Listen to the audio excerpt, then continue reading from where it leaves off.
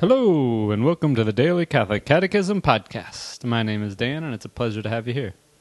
It is June 18th, and we will be reading paragraphs 1317 through 1324 today. And we are going to conclude our little section here on the sacrament of confirmation, and start with the sacrament of the Eucharist. So a very important day today. In the Catechism. The Eucharist, of course, is the source and summit of our faith, but, we'll get to that. We begin, as always, in the name of the Father, the Son, and the Holy Spirit. Amen. Confirmation, like baptism, imprints a spiritual mark or indelible character on the Christian soul. For this reason, one can receive this sacrament only once in one's life. In the East, this sacrament is administered immediately after baptism and is followed by participation in the Eucharist. This tradition highlights the unity of the three sacraments of Christian initiation. In the Latin Church, this sacrament is administered when the age of reason has been reached, and its celebration is ordinarily reserved to the bishop, thus signifying that this sacrament strengthens the ecclesial bond.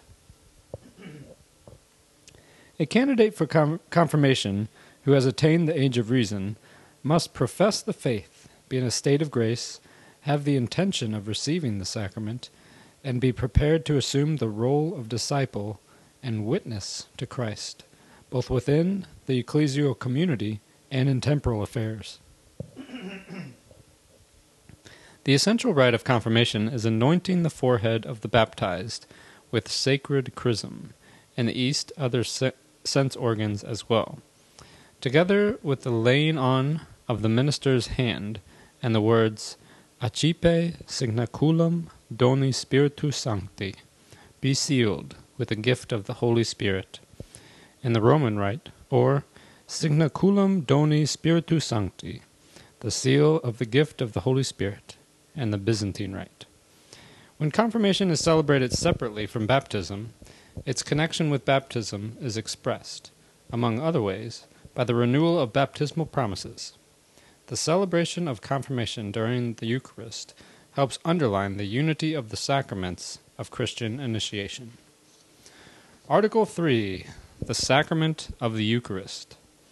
The Holy Eucharist completes Christian initiation.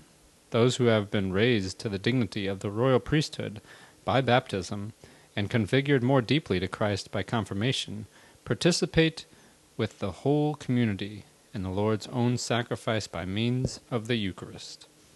At the Last Supper, on the night he was betrayed, our Savior instituted the Eucharistic sacrifice of his body and blood.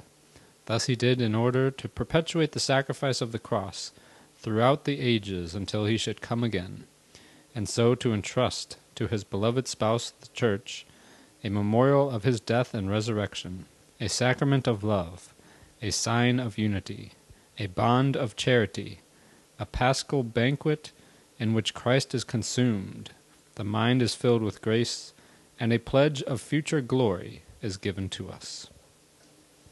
Roman numeral 1, the Eucharist, source and summit of ecclesial life. The Eucharist is the source and summit of the Christian life. The other sacraments, and indeed all ecclesiastical ministries and works of the apostolate, are bound up with the Eucharist and are oriented toward it. For in the Blessed Eucharist is contained the whole spiritual good of the Church, namely Christ himself, our Pasch. Thus ends our reading today from the Catechism of the Catholic Church. The website is dailycatholiccatechism.com, and you can email me at dailycatholiccatechism@gmail.com. God bless you all. And may these teachings handed down by the apostles of Christ strengthen your faith and lead you to everlasting life. Amen.